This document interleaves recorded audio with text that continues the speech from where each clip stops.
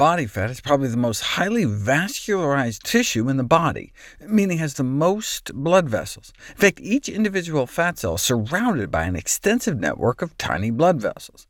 And since the formation of these blood vessels appears to play a critical role in fatty tissue growth and reduction, the regulation of angiogenesis, the blood vessel formation process, may contribute to weight gain and weight loss.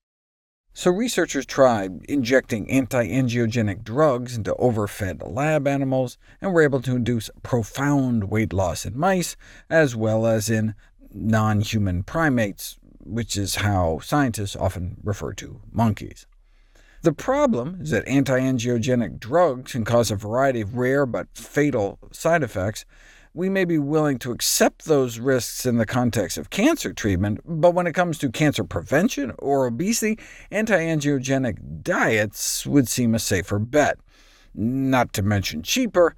Anti-angiogenic drugs can cost $6,000 per dose. So which foods are the most anti-angiogenic? It's interesting how they figured out that dietary components could be anti-angiogenic at all.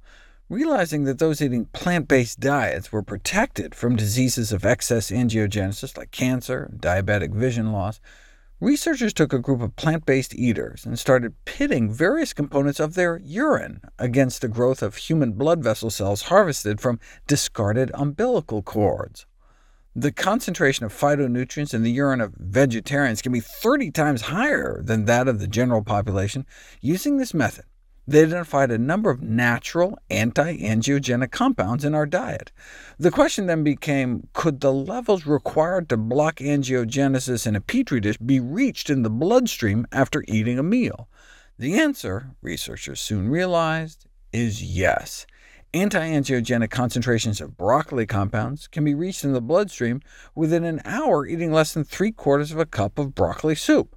So these are totally doable kinds of quantities.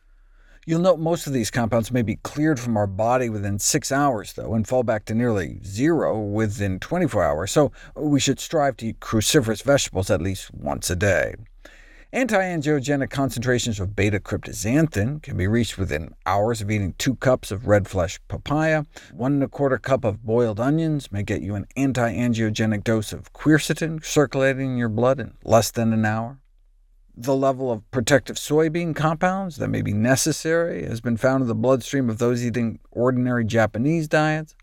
Now, I'm not dreaming up some sort of broccoli, papaya, onion, tofu casserole. These are just examples showing anti-angiogenic concentrations can be achieved within your bloodstream after eating reasonable serving sizes. In general, the most concentrated dietary sources of polyphenols that class phytonutrients containing many of the anti-angiogenic compounds discovered to date are herbs and spices. The only others to place in the top 10 out of more than 450 foods tested were berries, cocoa powder, and ground flax seeds. On a per-serving basis, most of the top contenders are berries, with artichokes leading the vegetables and whole-grain rye leading the grains. Ironically, yogurt is a leading source in the United States, but only because most are fruit-flavored, with many containing berries as ingredients, whereas even plain soy yogurt makes it into the top 25. For cancer prevention, researchers suggest the constant consumption of anti-angiogenic foods.